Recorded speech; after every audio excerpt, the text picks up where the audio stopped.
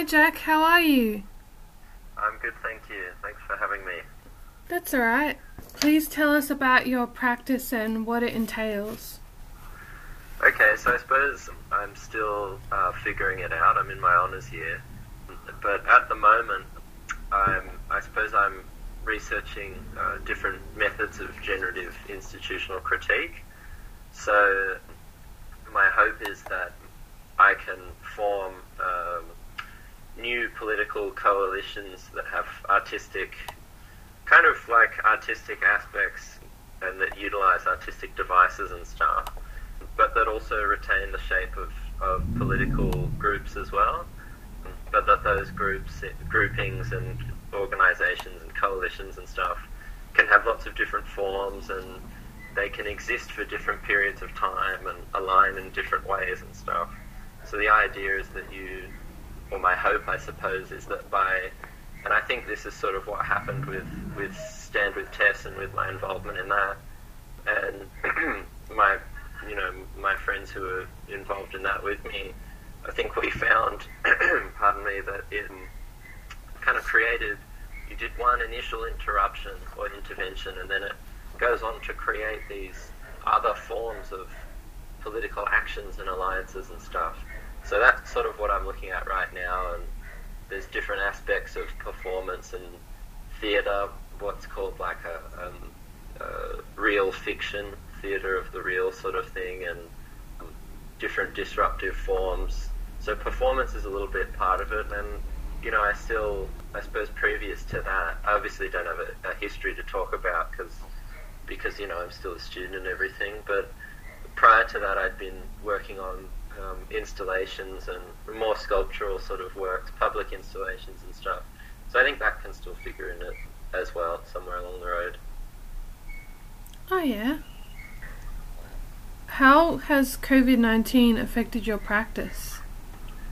Well, I suppose now I'm much more focused on collecting information and doing my research. So I've been spending a lot of time reading, trying to learn from what other collectives and other artists and other political kind of grassroots protest groups and stuff have done. So I've been reading Yates McKee talking about the Occupy Wall Street protests and that movement and the different ways that artists are involved, not just sort of as artists as we would conventionally know them, but also as organisers and creative thinkers and all this sort of stuff. And yeah, I suppose, who else have I been reading? I've been reading about MTL Collective as well, and a sort of political coalition that they facilitated called Decolonise This Place. And that's really cool as well. So yeah, I've been doing a lot of research and trying to learn from other people and stuff. But also, I suppose I've had to work on my laptop as well. So I've been producing posters and different forms of propaganda and putting information and these sort of things together. I found out some really fascinating things that I'm glad I know now about, in particular about the university. So when I talk about institutional critique, I'm talking about our university, the Uni of New South Wales. So yeah, for instance, I found, which still to me is sort of baffling and also makes a lot of sense at the same time, is that Ian Jacobs, our Vice Chancellor, makes more money annually than his counterparts at Cambridge and Oxford, which is quite incredible to me. So anyway, I've been doing research about these sort of things and coming to understand a few more things. So I'm not sure really what my practice is now, but I suppose it's more to do with research and compiling information and trying to distribute it. How has COVID-19 affected you in general? It affects everything, I suppose. There's a whole new way of interacting and not interacting with people. I've had my concerns as well. Living in a share house, of course, as well, and I have good housemates and everything. They're great, but of course, you have your little concerns, and fortunately, we're in terms of our circumstances, I guess we're in one of the most privileged positions in the world now. So that's really amazing and everything. So I suppose I feel pretty good now. I hope there's no second wave. I feel like there may be, but hopefully not. But yeah, I don't know. I suppose I've spent a lot more time, as with everyone else, I would imagine, by myself, in my room and stuff again, trying to be productive, and started playing the guitar again. That's been nice. So yeah, I mean, I've been anxious and worried the same way I think that a lot of other people have, but fortunately I've had things to do and just tried to keep busy. So, you try to make something of the time, I suppose. Yeah. Hopefully we're on the other side of it now. Definitely. Have you been watching a lot of news, or not as much, or? Well, I think, similar to some of our conversations when you contributed your recent essay about, how you were choosing to engage and not engage with social media for Framework.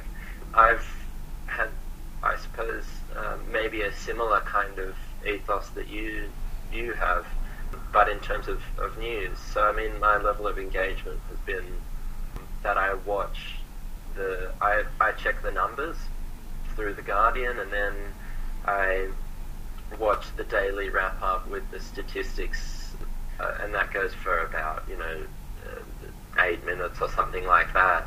And that's the I think it's ABC where they do that, and they have that great analyst. And if Norman Swan's on, I'll watch Norman Swan, because I like him as well, and I like the way they put things. They're realistic. They're all about the numbers and everything, and the professionals. I haven't focused on the commentaries that say, talk about. It's not that I'm not listening, but I don't know that it's particularly helpful to listen to the sort of soothsayers or whatever, because, so to speak, I guess, because I like to know, sure, the projections about what may be coming, but I don't want to be kind of, constantly listening to doomsday sayers. So that's been my kind of level of engagement with the news. I just kind of listen what the numbers are, what we're being told to do, what the policies are from the government, and get on with it that way. And somehow for me, unemployment is less of a frightening prospect when the way that you're engaging with it is listening to people talk through the numbers and talk through what has to be done at a governmental level and in the job force. And also because to some, first of all, you speak about it in a way that's not just saying this is going to be unimaginably terrible or something, because you can go on all day, thinking about that, and you'll never really, you'll always be able to create some awful scenario in your mind. So I don't, I'm sure that there are hard times to come, but I prefer to engage with, I don't know, something that's a little bit more objective and a little bit less kind of fear-mongering. And I try not to pay too much attention to America.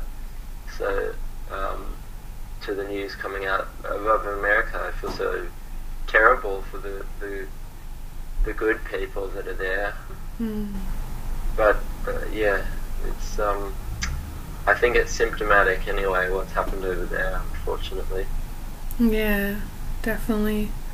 I was watching trying to watch one of our Prime Minister's press conferences, and he had pie charts, and I'm like, oh, I don't understand pie charts. Do you understand pie charts? Yeah, I mean, the good thing is that I think they've done a fairly good job of explaining some of the things, but I know you can get so lost in it, and that's why I like, often what I do as well is I'll listen to the first 2 minutes where they just tell you, if I really don't have it in me and I feel just like I don't want to engage with this. I think we're made to feel, like that means that you're being lazy, or maybe you're being sort of, you're not engaging at the level that you should or something. But I don't think that's the case. I think it's okay to just listen to the first few minutes where, pardon me, where you get the headlines and you say, okay, now I know where we're at, and I'm going to choose to engage later on if I want to. You don't have to listen to all the commentary about it later on, Yeah. So yeah, but the pie charts, I know. Well, it's the some of the other graphs that get me that are more confusing, but yeah, I have been enjoying enjoying it. I've been finding it useful. The Guardian resources that they have, they're really good. So yeah, that's been quite useful. Oh yeah. What's been the most difficult thing about lockdown for you? I think, I suppose the lack of balance, or the lack of sort of, I think balance is probably a good way to describe what's lacking. I in some ways have enjoyed the opportunity to kind of order my day the way that I'd like to, and I think the morning is something, I know this sounds really ridiculous, but the morning, I always have disliked getting up in the morning and having to eat, because I'm kind of rushing out of the door and that sort of thing. So in some ways I've been having quite a peaceful time because things have slowed down, and that's not to say I haven't been anxious, because I have been, but in some ways there are these amazing kind of moments of perhaps not peace, but kind of quiet and something a little bit slow and everything. I think that seeing friends, leaving the house, really getting to do proper exercise, being around people, being around, I guess, our community, really, all of our mates from uni and the other people that we know from around the place and everything. I mean, I miss that. I miss all of those social interactions, and I miss being able to go out and, I'm really starting to, I never quite thought I'd say this, but I'm really missing going out and dancing as well, It's not that I'm a dancer or anything, but I don't think I realised how much of a necessary release going out and socialising and partying, and it's not just that I miss partying, but that's part of it, Generally, I just miss my friends. I miss sitting in the park with my friends. Yeah. Have you discovered the House Party app? Oh, I've heard about it. What's the app again? I think it's you like, can watch movies, right, with people or something. Yeah, well, I think it's kind of like Zoom and all that, but it encourages you to try and have parties with your friends on these apps at home, but videoing your friends. I don't know how that works. I haven't really tried it, but yeah, that's something. Yeah, I mean, stuff like that has been really nice. And super necessary as well. There's one of our friends from uni started this. What is it called again? Room to Radio. Have you heard about Room to Radio? No. That's really, really cool. They do it I'm pretty sure it's still going. I haven't watched it. I think last week I missed it, so I'm not sure. But in their house, they have DJ decks and all this sort of stuff, and lights, and I don't know. It's pretty cool. Basically, they just invite everyone to come onto Facebook Live and another one of those sharing apps like House Party or Zoom, that sort of thing.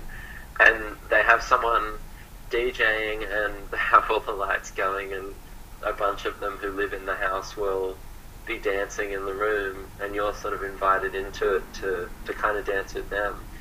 And I just I thought it was so brilliant, you know, and it takes in a lot of ways and they started it right at the beginning of lockdown as well, when everyone was particularly anxious and scared, and you know, I think it took a lot of courage. It takes a lot of courage to make people smile and have fun and remember that there are nice things in life, you know, at a really bad time, because I think a lot of people think that it's inappropriate or something.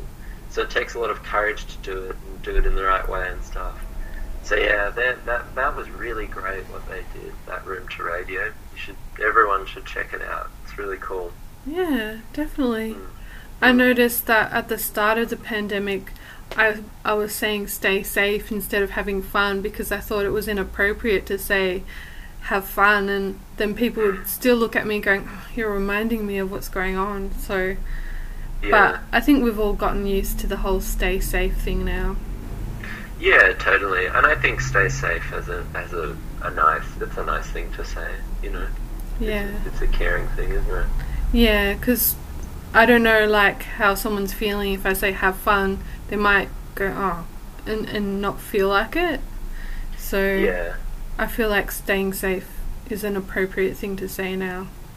Yeah, exactly. Or if you just say, you know, don't forget to smile or something, or take care of yourself. You know, it's pretty much the same thing as saying that, I guess, isn't it?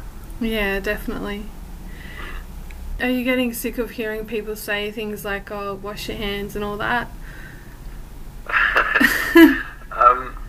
Well, I don't know. No, I don't think I'm sick of it. I think, I don't, like, not many of my, you know, people that I'm interacting with online or whatever, or my housemates are telling me to do it.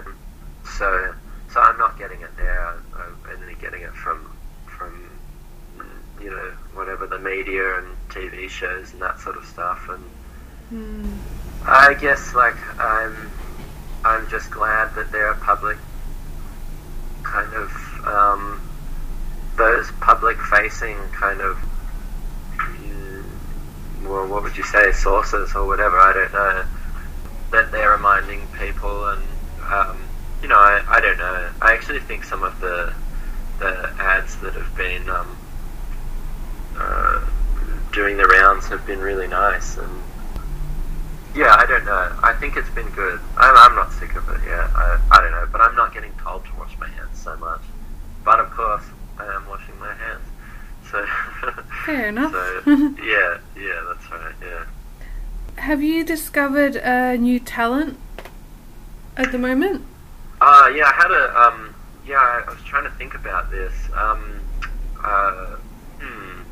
I don't know, I still can't quite figure it out. You know what, as I said though, I have gotten back into my guitar, which has been great. Like, when the lockdown was just about to begin, and you know, when it was right at the beginning, and we'd only, the restriction was, you know, 5 gatherings of 500 people or more were verboten. And when that happened, I thought, right, okay, I'd better get something new to amuse myself. So I hadn't played the guitar in quite a few years, but I used to really love music, and I thought I'd like to be a musician and stuff. So anyway, I got a little nylon string guitar back, and so I've kind of rediscovered an old interest, and that's been pretty awesome, actually. And you know, another nice thing that I've done with that is, one of my really good friends, we play guitar now over Facebook or Zoom or something, and we'll play guitar and sing together and stuff. So which is really nice. Yeah. So I've kind of rediscovered an old one. I don't know if I've gotten any new talents. I'm pretty good at, I think I'm better at cleaning. Oh yeah. Yeah, I think it was okay cleaning before, but now there's, you know, it's a bit more of an imperative thing. Fair enough. Yeah. So what has ARC headquarters looked like in lockdown? Well, for Art and Design Campus, course it's been closed, so real HQ or whatever on main campus, the head office or whatever we would call it over there is, I don't quite know, but we're online at the moment. It's not in a terrific way, just as with, well, just about everyone else, I suppose. So we're just waiting for things to reopen, and hopefully everything will begin to return to normalcy. But, I have to say, I think you become acutely aware of the fact that ARC is a student association, which in other words sort of means that it's, officially it's a not-for-profit, ostensibly because of, I think as a consequence anyway, of anti-union legislation. So ARC used to be a union, and now it sort of acts as a bit of a hamstrung union in the best way that it can, and I think it does a pretty good job. Of course, I think there are places, there are various things that we could do a lot better. But anyway, at times like this, you become really aware of just how difficult it's become for us to act as a sort of unofficial union, particularly in my position on the student council, and which falls kind of within ARC, but is also slightly autonomous, but really is within ARC officially, and budgetary stuff and all the rest of it.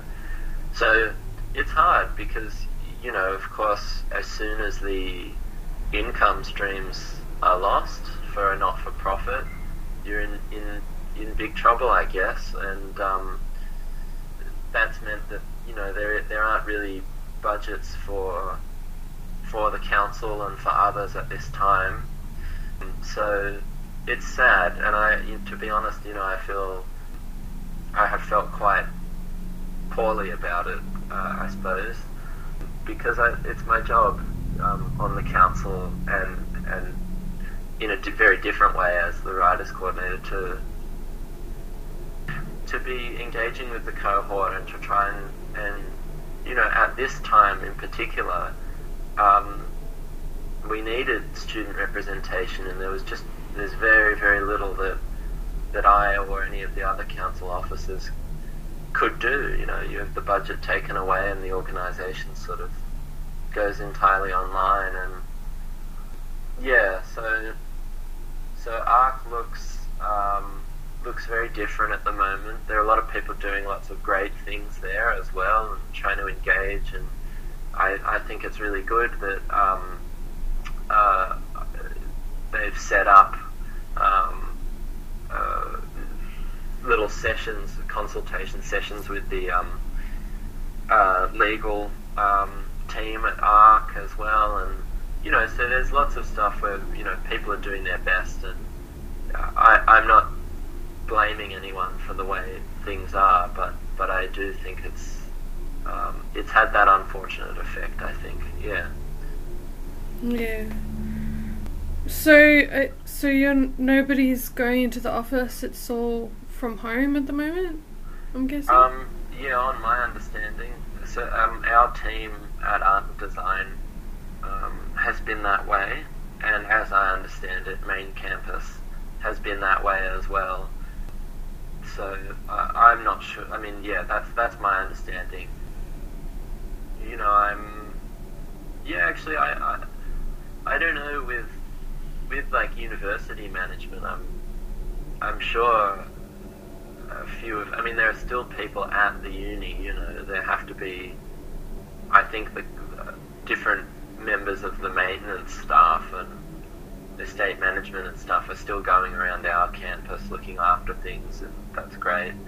So I would imagine there are people from management walking around, and if that's the case, on main campus I don't know, there may be 1 or 2 managers, but that's all just speculation. I have no idea really. From what I understand, we're all in lockdown, and the office definitely isn't open. It's all shut.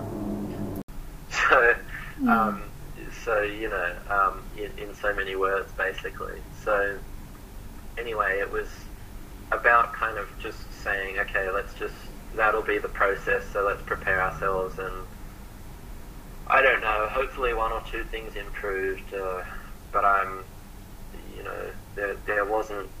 unfortunately there wasn't much to be done other than to minimize some fears and try and distribute information. And there was a great community of people who were spreading information around, especially about different welfare services for students and job seekers and all the rest of it. So I think people made more informed decisions than they would otherwise have made. So I tried to contribute to that. Well, obviously you've stayed in contact with your creative community at this time. Do you like the way you've been able to do that, or do you feel like you miss face-to-face more? Like, do you struggle with the technology? Yeah, sometimes, and sometimes the technology lets you down, and yeah, of course my preference would be to be, with people. So yeah, definitely. But I feel very fortunate that, our kind of, you think about equivalent kind of global and even whatever national or local events that have this kind of gravity or magnitude or whatever to them. And this is peculiar in lots of ways, I guess, the COVID-19 pandemic virus, but nonetheless you look at the way that other people have experienced things, and we're fortunate that one of the fortunate parts of being in such a connected network society has been that we can keep in contact. There's a bad side to that as well, and I think for a lot of people who, particularly university workers, who have remained employed, it's great that they've remained employed, but there's even more pressure for, I suppose, for work to occur essentially at all hours of the day. So, I don't know, I mean, in one respect, it continues to have what I would consider to be adverse effects, broadly kind of neoliberal workforce kind of situation, where you have these really sort of slow whittling away of the rights that workers have won over the last, well, however long, quite a while, I guess. But it's great that we're all in contact as well. I don't want to think about what isolation would have been like if we couldn't have, I guess we could have phoned each other before, so that would have still been one way of doing it. But if it occurred before that, my God, we'd be sending letters or something. I suppose that's not so bad. But yeah, it's been good, hasn't it? Having the ability having that technology has been really useful in that way.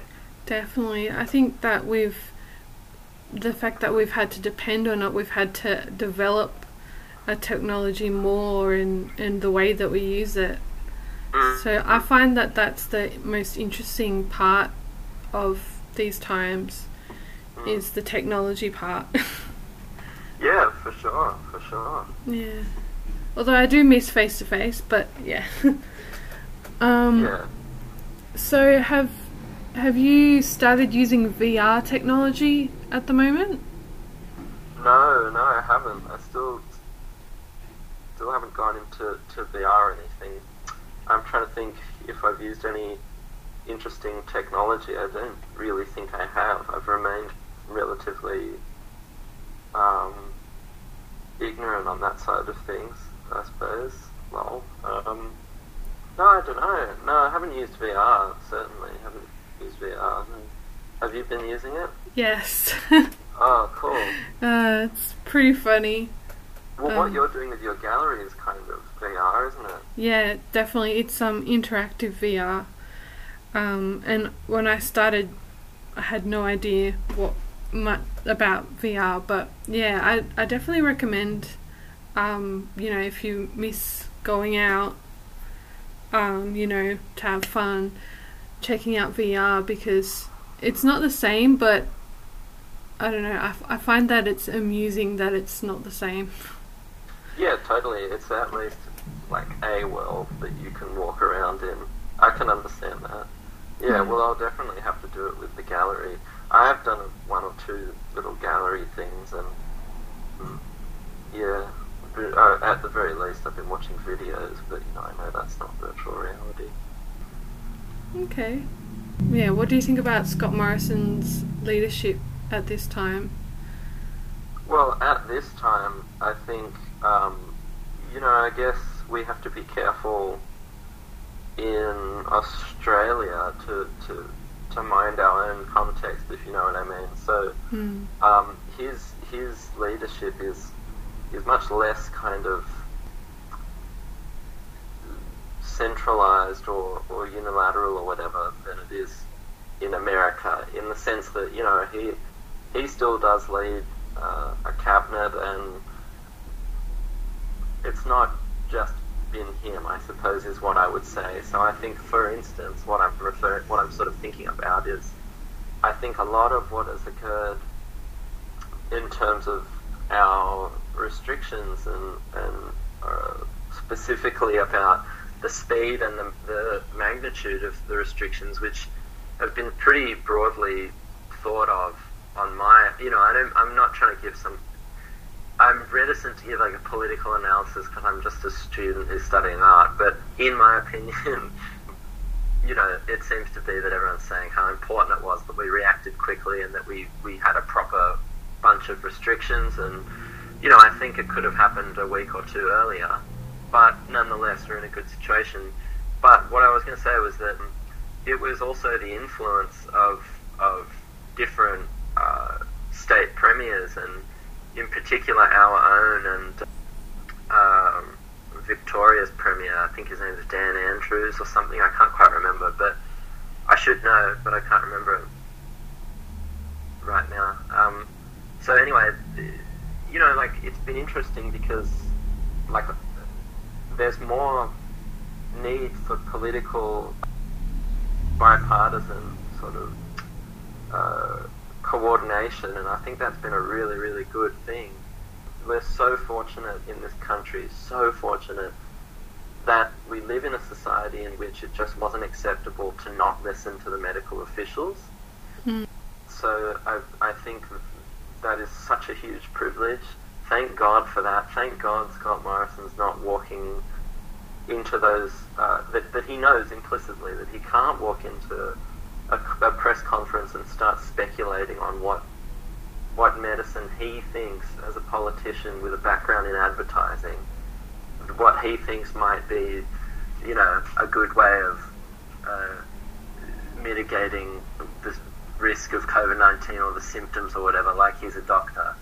So it's been really good that there's been political, across different political delineations and divisions and stuff, there's been coordination, sensible coordination, and that they've listened to the officials and all this sort of stuff. So ironically enough, what I would suggest has been good leadership in this case has been a leadership that's not that's been the opposite of authoritarian, which is what Trump has been, incarnate, or Bolsonaro. They're not listening to anyone, really.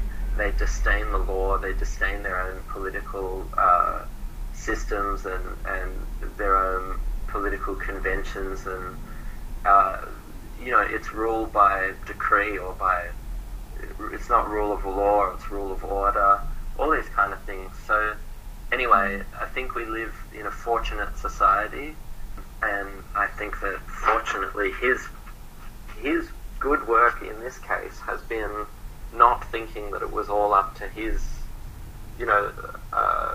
decree or genius or whatever else. It's been about coordination through all these people who know, and I think also, I don't know, anyway, the way that state leaders have been able to make their own decisions has turned out, I think, fairly well also. So, because as I said, the influence of Victoria and New South Wales on different decisions that have been made seems to have been really positive, but there's a lot that we wouldn't know. So anyway.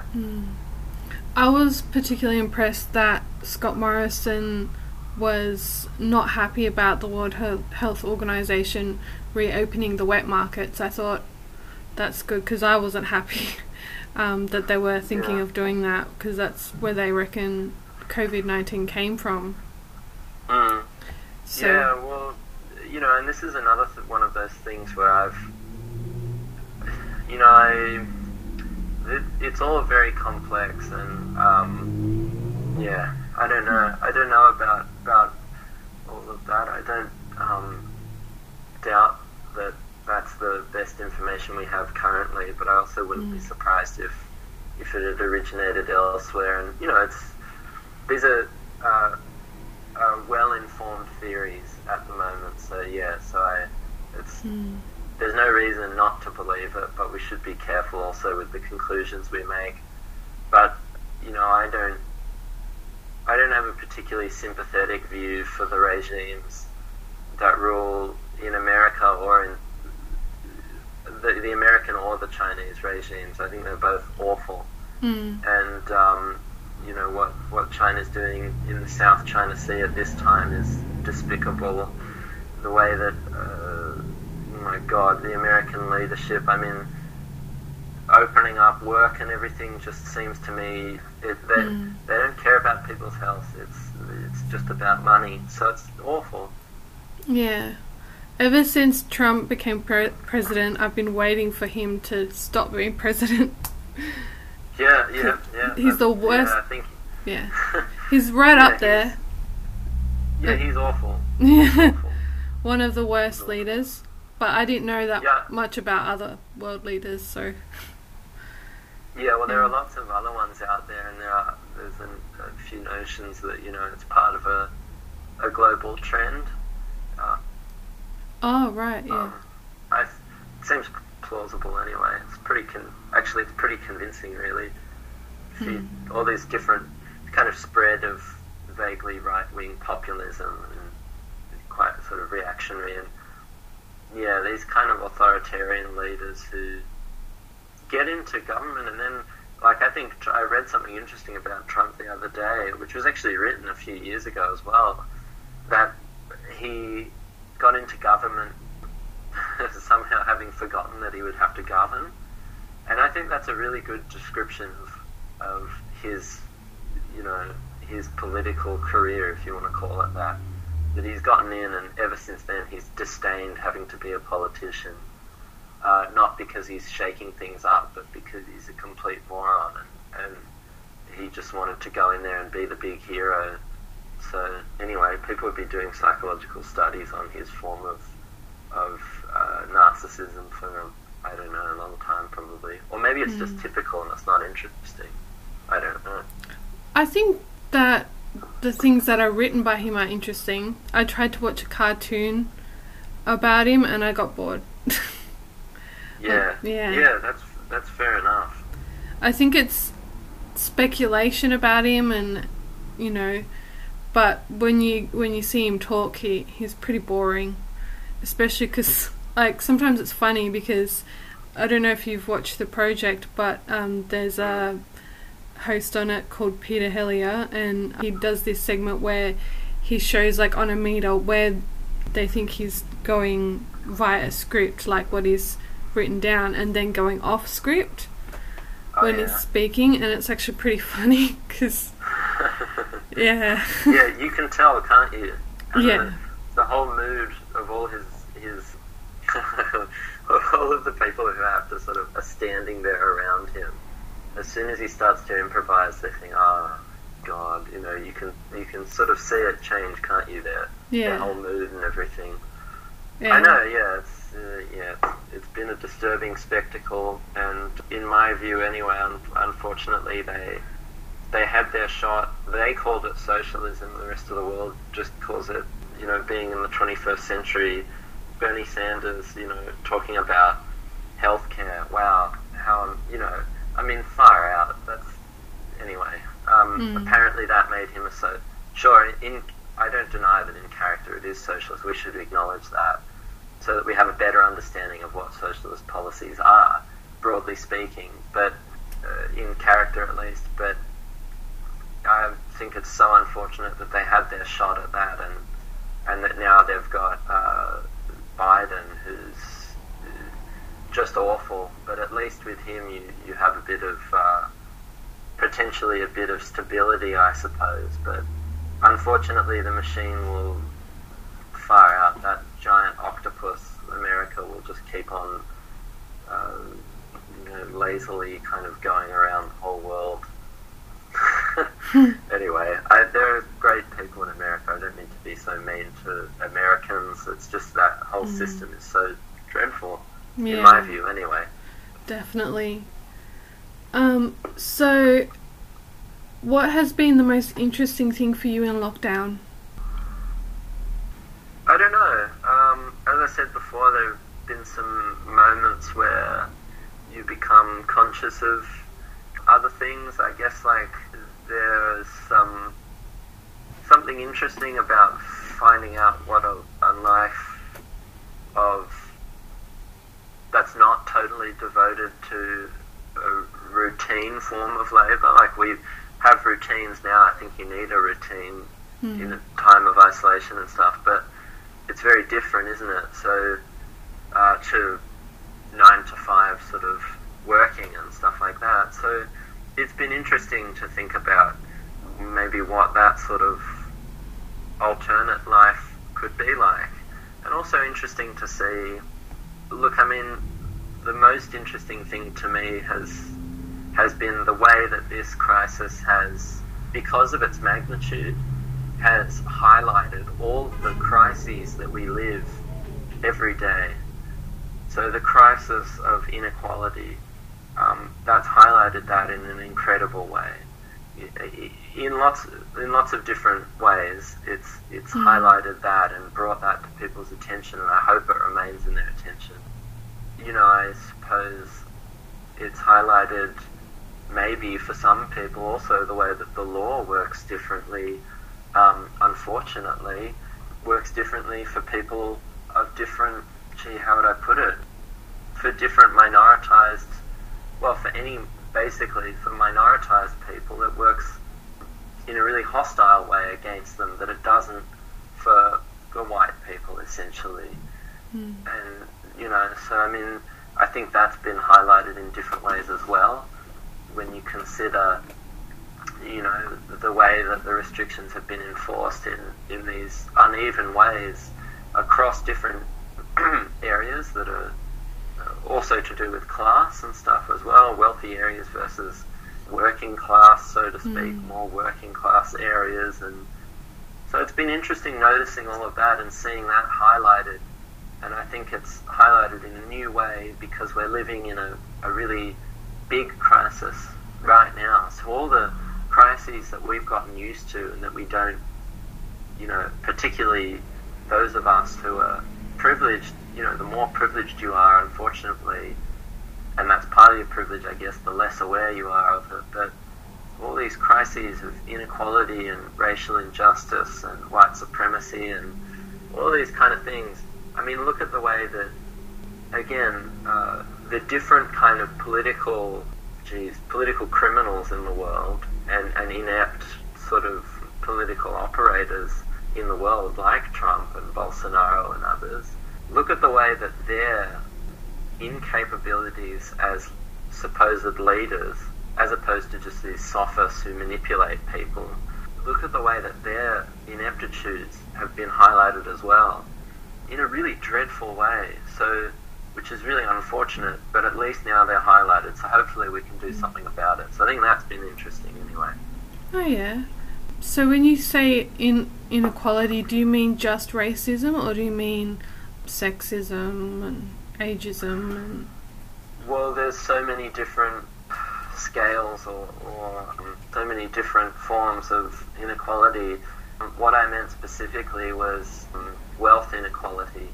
So, for instance, you know, the manner in which, well, for instance, you know, you try telling, you know, and I don't know a whole lot about, I haven't read a lot about what's happening in, for for instance, India, but I know that there were issues, and of course you can know it just on a, kind of, you just think about it, you can know it at a logical level.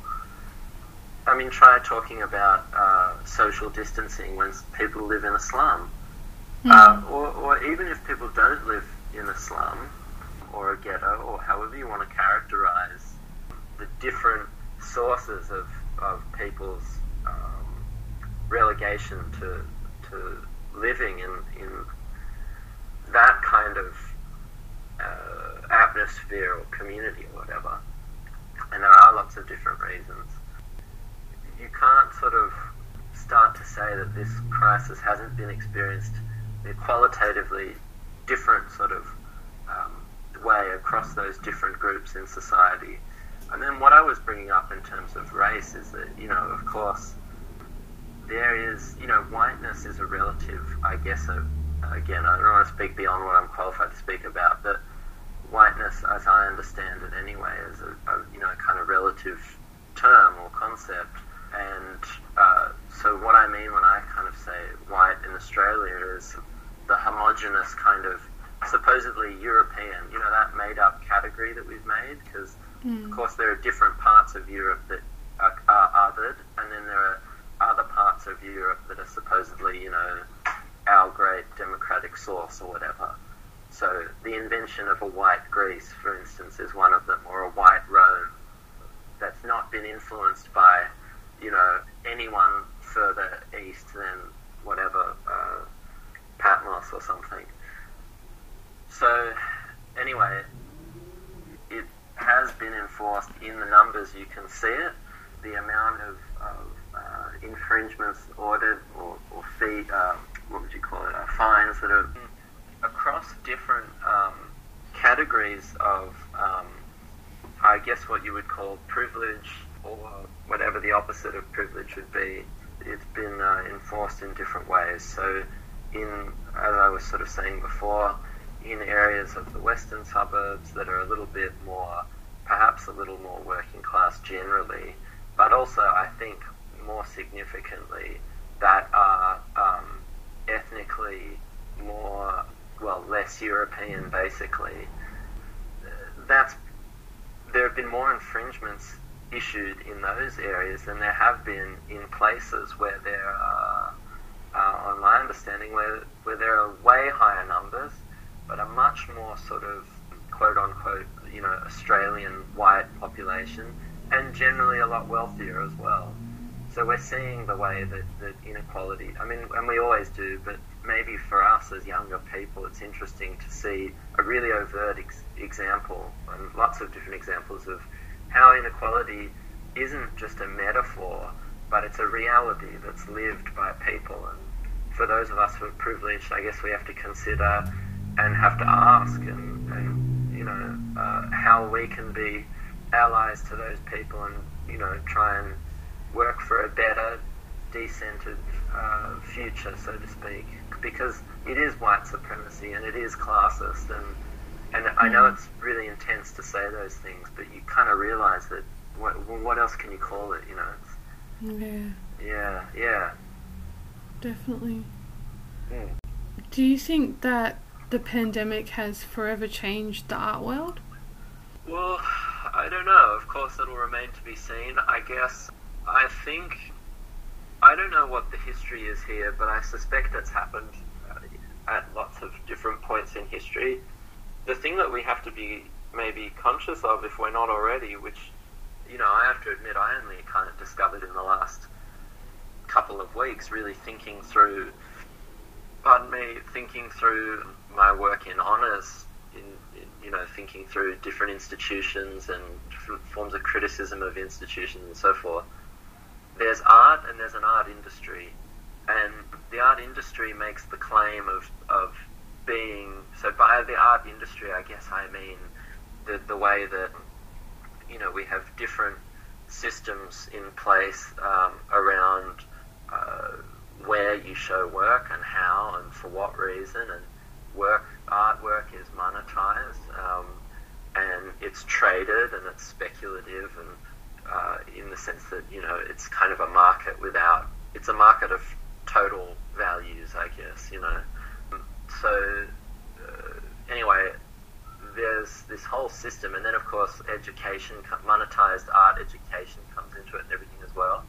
And they all make this claim that it's necessarily that, when in fact, you know, we could, and New MoMA I was reading was maybe a good example of this, the ways that actually museums can look at different ways, and that's a modern art museum, can look at different ways of decentering their collections so that it's less Western-centric and it tells a broader societal story.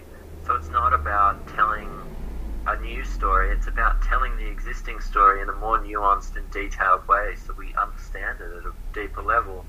So there's that, but then of course, you know, there's also the way that that institution in particular could also have more of a public role that wasn't notional, that it was literal. So it could be actually being, you know, engaging with communities in a way that's not this kind of got this power hierarchy in which it's constantly just artists either asking, you know, treating the audience as subjects and asking them to participate and then go away and then monetizing the documentation or whatever, but actually just being a community center or something, you know, and actually just offering community services different ways that are appropriate to art, or that even might not be so strictly or conventionally artistic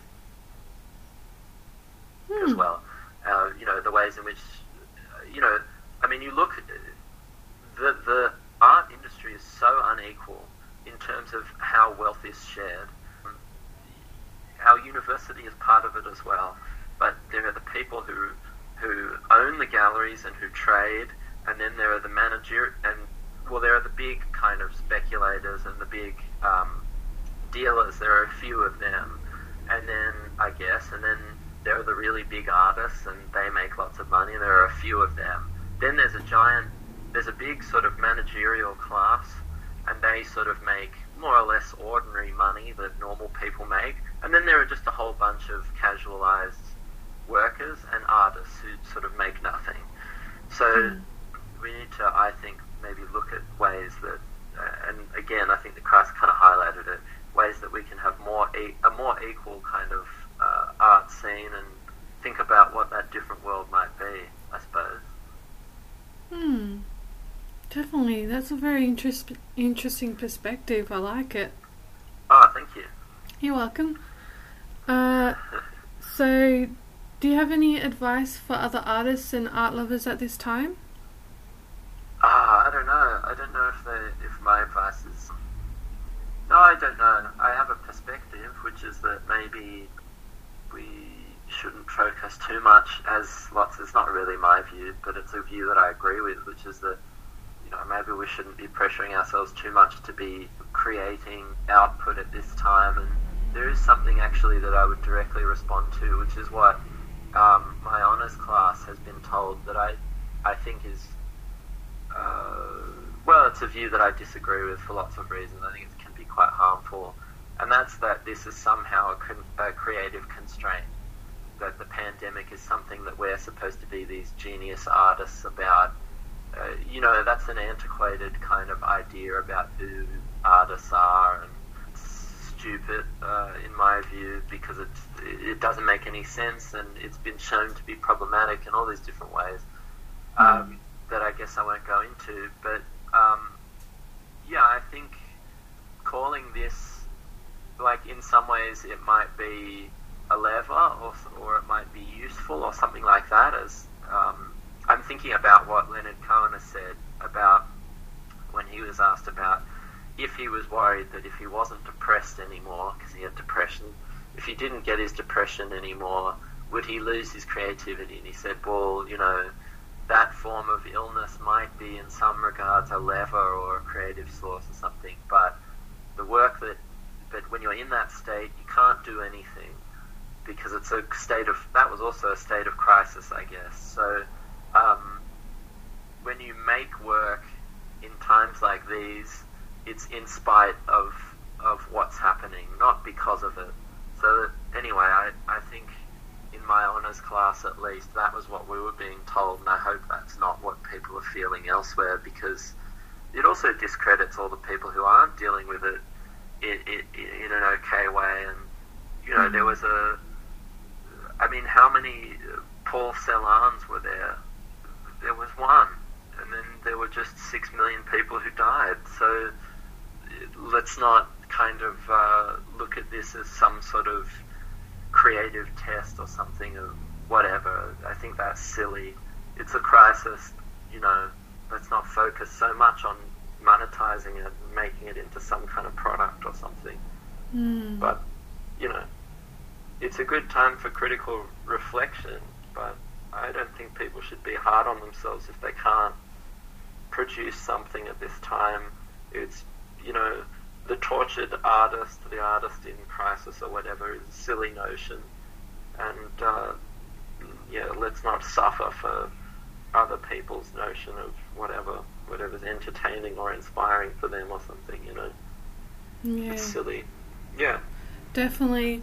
I think I personally get frustrated with the whole tortured artist trope, or whatever you want to call it, because I think that even artists have a right to pursue happiness. Exactly. And we all know anyway that it's not when things are in a terrible way that you somehow then sort of say, oh my goodness, I've got this wonderful idea, I'm going to go and paint a painting. No, you're just suffering the way that everyone else is, you know. It's in reaction to horrible times that a lot of great things are made, but let's not also forget that, you know, there's a Guernica and there's a Paul Celan and there's a I don't know, whatever, all these kind of works that are deemed to be, and artists who are deemed to be people who, they exemplify, like, using, or Van Gogh or something, you know, using crisis and illness and all these things creatively. Well, they didn't make their work when they were ill, and also those are single people and single works of art, and all around them were a whole lot of other really amazing creative people who weren't doing creative things. And we shouldn't disrespect them by saying that the standard, or that the rule rather than the exception, was that those people made some amazing things at that time, you know, or that those works were amazing works that reacted to a crisis. So I think it's an exception to the rule, and it's not something we should necessarily aspire to. It's just a bonus if it happens. Yeah, definitely. And I like how you're not totally influenced by what lecturers are saying. Like, you take on what's useful, but you still have your own opinions and your own concepts of things. I think that's really good, because I think people can get really lost in teaching, like being taught, because they say, don't teach somebody what to think, teach them how to think. And I think it's good that you're taking it on as how, like, you don't agree with everything your lecturers say, and I think that's good. Oh, thanks. You're welcome. Well, thank you for being a guest on my podcast. It's been a real delight talking to you. No, thanks so much. I've enjoyed it as well. I've enjoyed it a lot. I hope it goes well. I look forward to listening to the episodes with other people, and yeah, it's been fun. Awesome. Cool. Well, you have a nice day and stay safe. Yeah, you too. Alright, speak soon. Speak soon. Bye. Bye. You have been listening to Getting Cultural in COVID Times. The proceeds that may come from this podcast will be going towards the upkeep of Virtuoso 9 Gallery, an interactive virtual gallery with a personal touch. To check it out, go to virtuoso9gallery.wixsite.com/mysite.